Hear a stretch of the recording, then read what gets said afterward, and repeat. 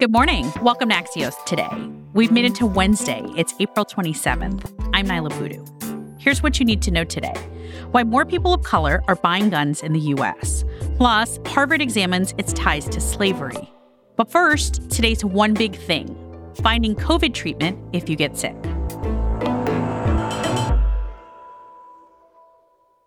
Vice President Kamala Harris announced yesterday that she's tested positive for COVID. She got her second booster earlier this month, and so far, Harris's symptoms are mild.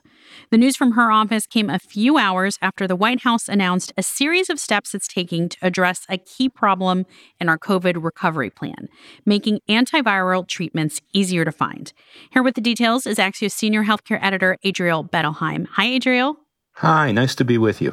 Let's first start with what drugs are available right now for the treatment of COVID and how effective are they? So these antiviral drugs include Pfizer's Paxlovid and Merck's Molnupiravir. And these drugs are normally available in pharmacies, community health centers, VA clinics, urgent care centers. Currently, these are available for adults and kids ages 12 and up who've tested positive and are at risk of developing severe COVID. And these have shown to be very effective in keeping people at risk of severe infections out of the hospital and possibly dying, maybe as much as 90%. The trick is that it's meant to be taken within 5 days of the onset of symptoms. So this is a real game changer if you can treat people at high risk at home without them being hospitalized and then possibly dying. This is kind of a big step in the pandemic response. The trick is to get them sort of diagnosed and tested and get the drugs in their hands within 5 days. And that's proven to be a bit of a logistical challenge so far. So if you get a positive COVID test, what's your first call then?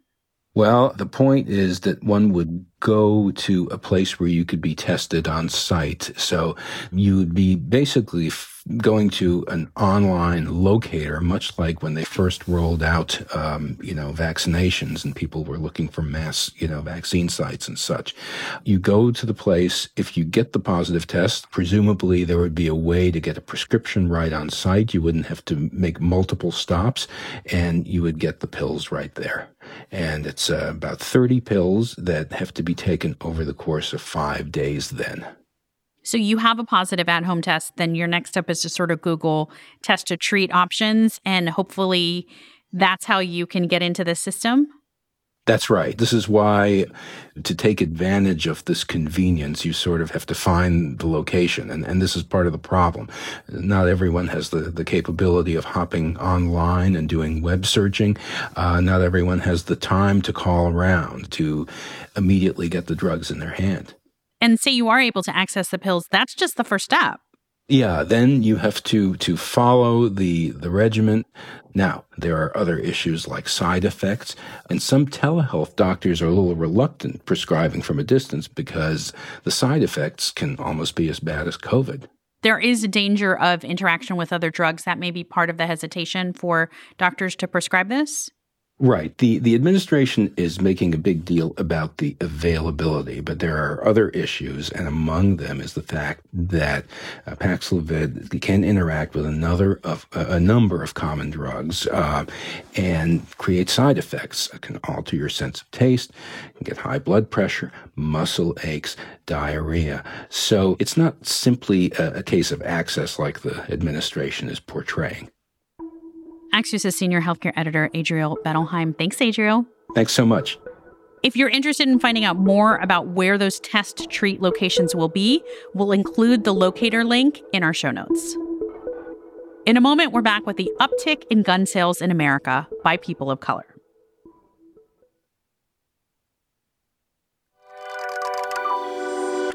Welcome back to Axios Today. I'm Nyla Boodoo.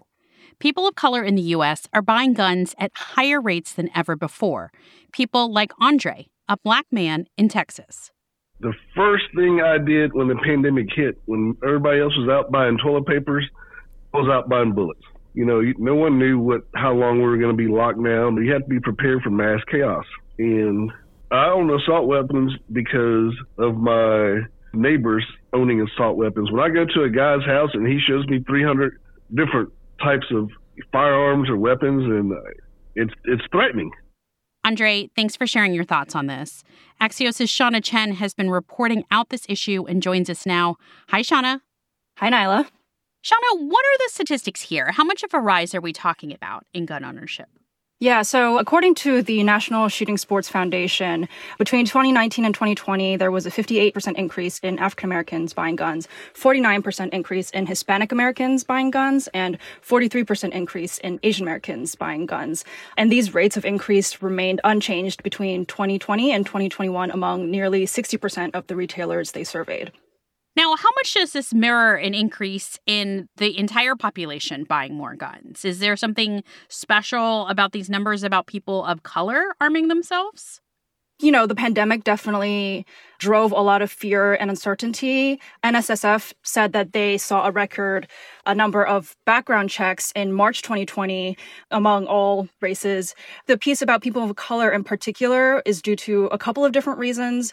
For Asian Americans, Chris Chung from the Asian Pacific American Gun Owners Association told me that anti-Asian hate crimes drove a lot of people to arm themselves because they felt unprotected on the streets. For a lot of African Americans, the high-profile cases of police brutality really made them realize that they can't trust law enforcement. And this is, what Douglas Jefferson from the National African American Gun Association told me.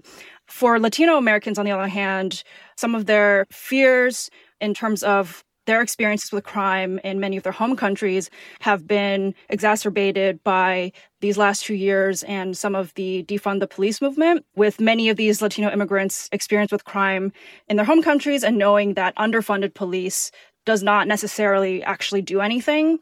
People are turning more to firearms as a result. And that's what, Gabby Franco, who's a Venezuelan firearms instructor, told me about her experience working with Latinos. What are the political ramifications from this? Democrats have already been losing some of these voters of color to Republicans in the last, 2 elections. But I think the Second Amendment rights could clash with what the Democratic Party is trying to aim for when it comes to gun control. For a lot of these voters, they're not necessarily strictly Republican or strictly Democrat, but now that they are really taking things into their own hands to protect themselves, they are going to want to hold on to that right because that's what they feel is necessary to really save their lives in many cases. What stood out to you personally when you were reporting the story?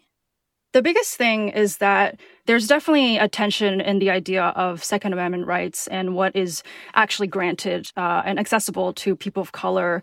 Second Amendment rights for the longest time were really utilized by white people in many, many cases against Black folks. And so now for Black people to be out there buying guns, for Asians and Latinos to be purchasing these guns as a form of self-protection, it's difficult because, you know that you're not going to be treated the same way. You're going to be viewed as a threat, as a danger. But for them, at least right now, the risk is worth it because the alternative in their minds is their lives. Shauna Chen is a reporter for Axios. Thanks, Shauna. Thanks so much, Nyla. One final story before we go today. Harvard is the latest university to confront its historical ties to slavery, announcing yesterday that it's committed $100 million to redress and study that history. A report 2 years in the making, released with the announcement, stated the university owes its wealth to patrons who made their fortunes using slaves. And prominent figures at Harvard, including presidents, faculty, and staff, enslaved more than 70 people during the 17th and 18th century. Brown, Georgetown, and Columbia are among other higher education institutions also looking at their own connections to slavery. That's it for us today. I'm Nyla Boodoo. Thanks for listening. Stay safe, and we'll see you back here tomorrow morning.